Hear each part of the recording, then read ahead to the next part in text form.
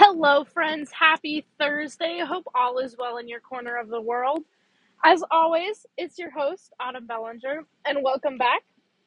So, today's episode, we're going to be talking about the importance of diversity in your horse's training. And this probably sounds like everything you've heard before. Hey, we're aware of that.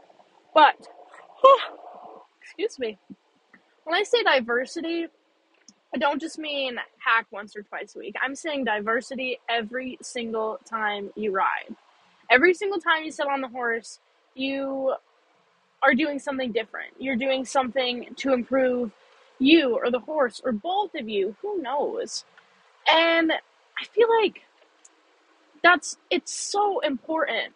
And I guess I didn't really realize that until when the weather started changing and the season ended. I was like, okay, I have goals that I've set for myself. I have goals I've set for my horses. How do I achieve those with the few months that we have left in the year? And it was I kind of sat there and I was like, I don't really know. And the only way I could achieve those goals was to mix up my training, because I was being relatively basic per se, like jump once, maybe twice a week, flat, and then go on a hack. Like that was most of my horse's weeks. And it kind of got me thinking. I was like, well, first of all, none of them are the same. And second of all, there's a reason we haven't achieved the goals that I set for us. And so I was like, okay, we need to take a step back per usual. And we need to figure it out. We need to figure out how to become better, because that's literally the whole entire sport. That is exactly what it's based around. Like, literally the whole entire reason is to make not only you, but your horse better. And your horse is, plural, better.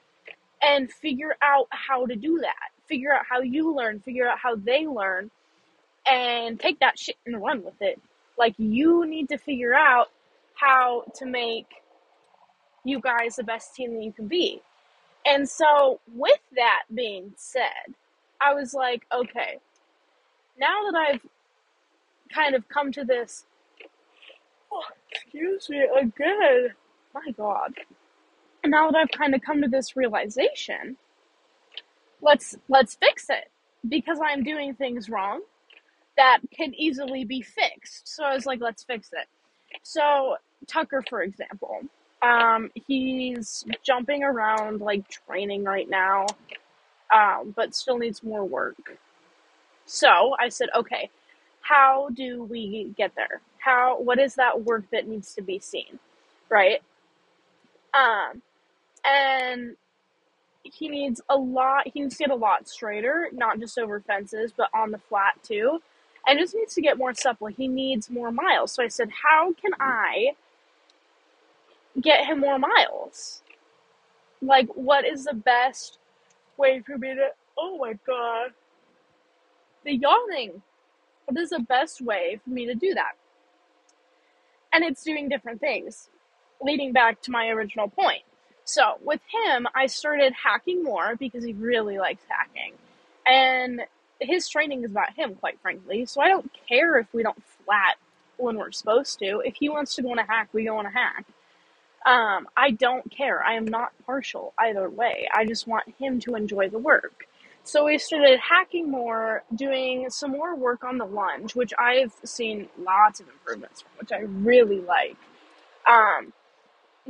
Some horses, well, a lot of the more Frisian bred horses, I typically wouldn't Pessoa, because I find that with that high head carriage, that tends to curl more. Like, that's their go-to spot. I try not to, because I don't feel like it's as beneficial as it could be.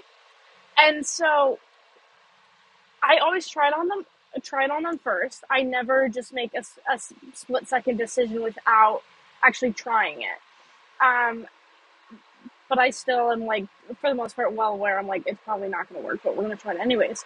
And so with him, I threw it on him. I was like, okay, this could be really good, or I could really not be happy with it. And he was wonderful. He stretched and he stretched out, and it was awesome.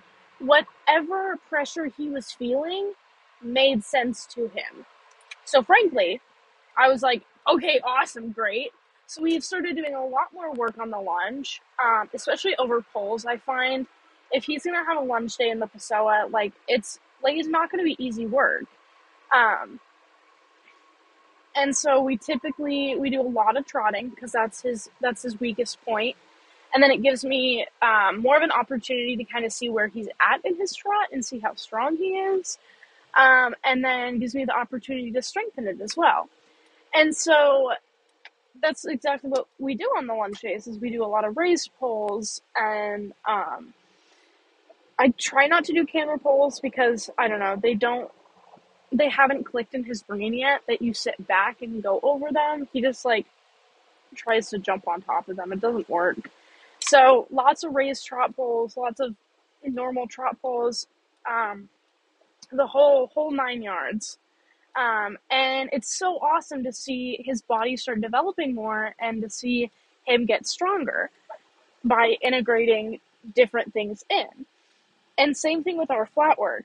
I'd never flat him for very long because I only get so much of an attention span from him. As wonderful as he is, he can't focus for long periods of time.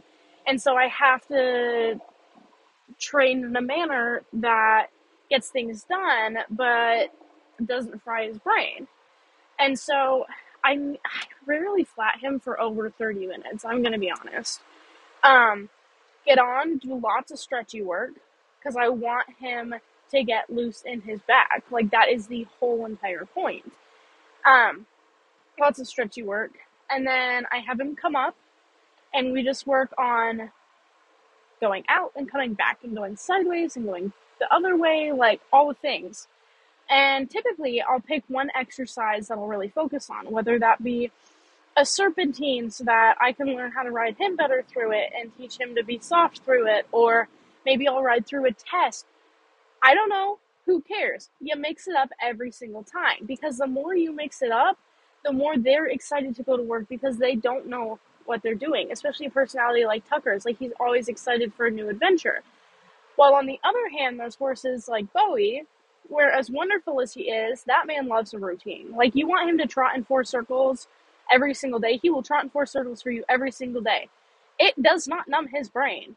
He loves routine. That's just how he is. That's just his personality.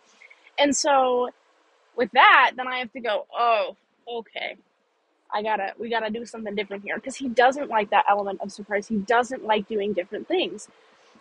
He's very insecure, and so I have to change my training to meet those needs. That's literally the whole entire point. I say that again because it's yes.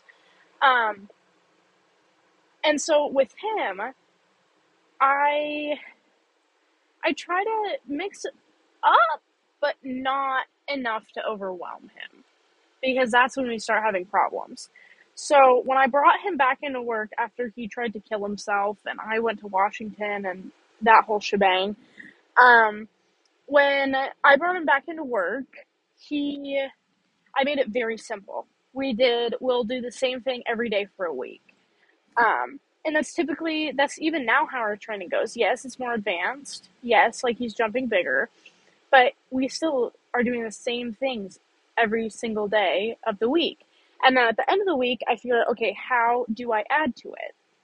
Because that's how he is. He wants his routine. He's okay if you add to it. He doesn't want you to change it.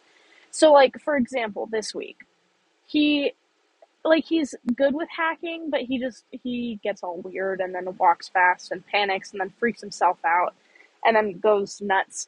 And so I said, okay, let's fix that. So hacked him a bunch with other horses, and then slowly had him start going out little by little on his own. So, like, at first I just, like, had him go out, and then I had him lead, and then we started going on some lonely adventures, and we're getting there. But that was what I integrated into his training for the week, is more hacking.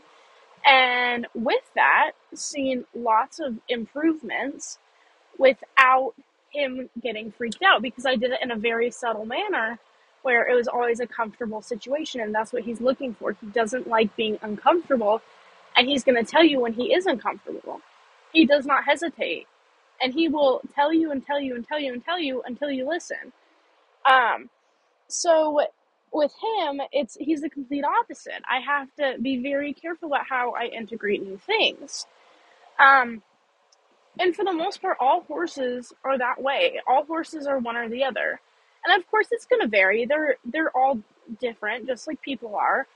But still, they're all the same way. They have personality types, and they like certain things. That's just how it is. There's no changing that whatsoever. You can only work with it. And if you try to change it, trust me, they tell you all about it. They will tell you until you listen. And you can get upset all you want, but they will continue to tell you. So, that's kind of my spiel for the day. The least that you can do is listen. Listen and try to mold things to each specific horse, because it is so important. So, on that note, thank you all for listening. I hope all is well in your corner of the world. Happy Thursday, and I hope to talk to you guys again next week.